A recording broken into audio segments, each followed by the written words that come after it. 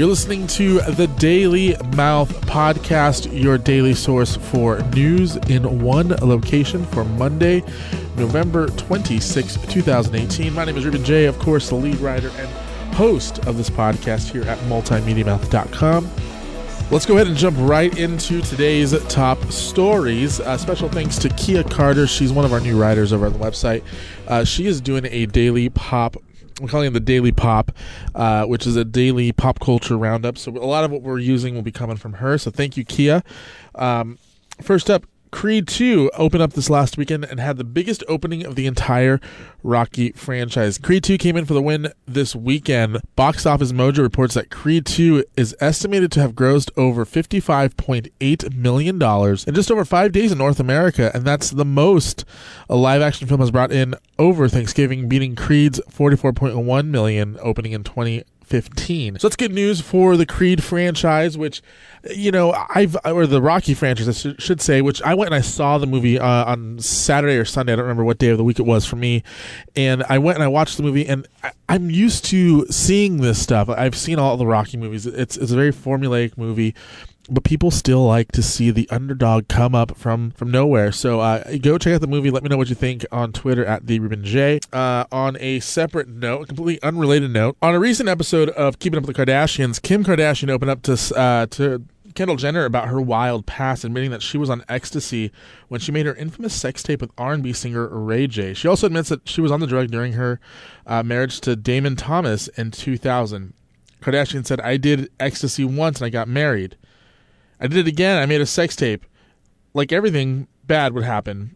The topic was triggered when Kendall addressed her big sister about rumors that she had been hearing about Kim for over years. Everyone knows what Kardashian said regarding being high while filming her sex tape. "My jaw was shaking like the whole time." So it's interesting to hear Kim Kardashian actually addressing the rumors.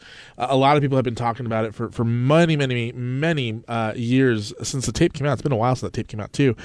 So I'm glad to hear that she's finally admitting it. And of course, she's saying that bad things happen when you do ecstasy, so try not to do drugs, kids. Ariana Grande is missing her ex, Mac Miller, especially on Thanksgiving. She posted a picture they shared a couple years back on that day, 2017 actually.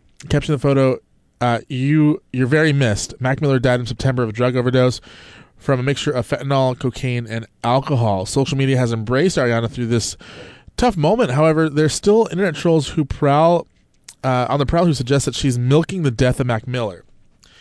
Well, Ariana Grande usually says that, usually tries to avoid it. She did go out and say, "Some of the shit I read here makes me sick to my stomach.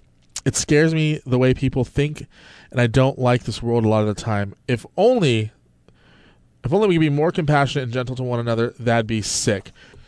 Singer Halsey would chime in saying, "Ari, the world could only dream of being as compassionate and gentle as you. Since you're being, as always, so classy and nice, allow me the honor of telling everyone to shut the F up." Halsey stepping in to lay down some truth and some law here. Like I've said since Mac Miller passed away, leave Ariana Grande alone. She's going through enough of her own issues and problems.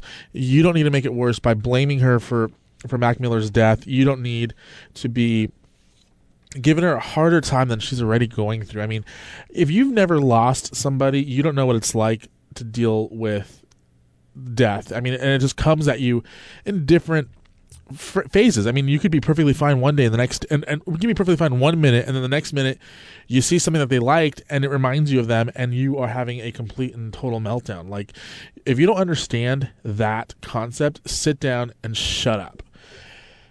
Now let's move on to some technical business news and our new daily roundup as well. The daily business briefing over at multimediamouth.com. Warner Media names general manager to direct-to-consumer services department. The direct-to-consumer services or over-the-top streaming services have become a new normal for many media giants. Disney recently announced their new over-the-top service, Disney+. DirecTV has over-the-top services available as well to their customers. ESPN has ESPN+.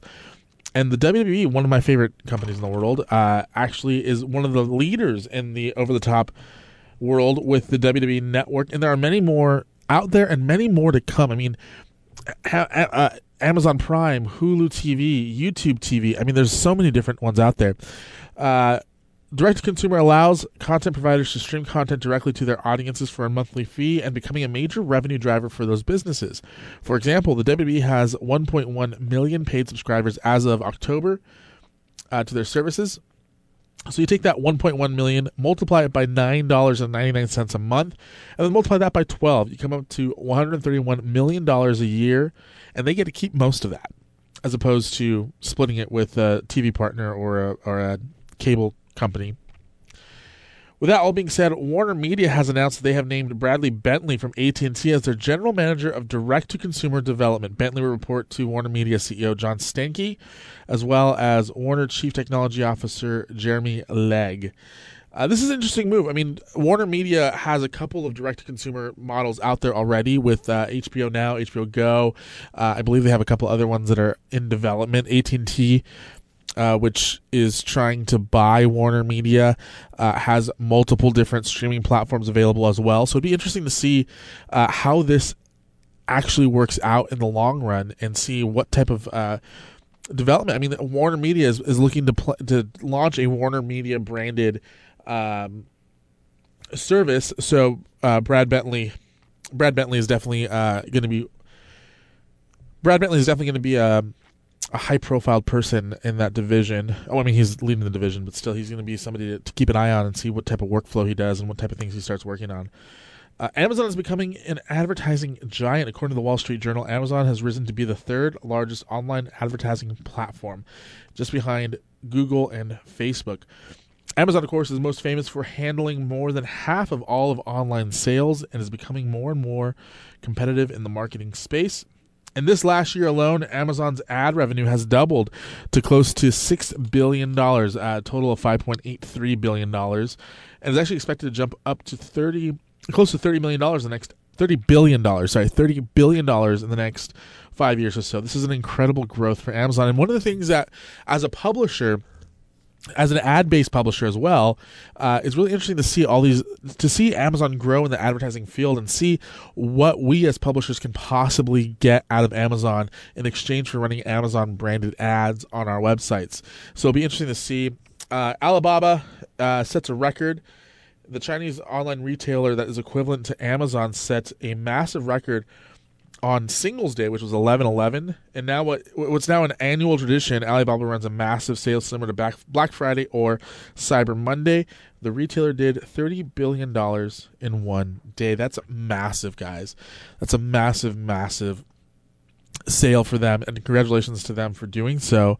That's all I have for you today here on the Daily Mouth Podcast. Make sure to share this podcast with your friends. Tomorrow, or actually in a couple hours, I'll have an interview with Jessica Muse from American Idol posted up on the website, so make sure you refresh your feed to get that. Head over to facebook.com/multimediamouth to follow us on Facebook, twitter.com/multimediamouth to follow us on Twitter, and of course at multimediamouth on Instagram. And I'm at the Ruben J on all platforms. Make sure to subscribe to our YouTube channel as well. I will see you guys tomorrow for another Daily Mouth podcast.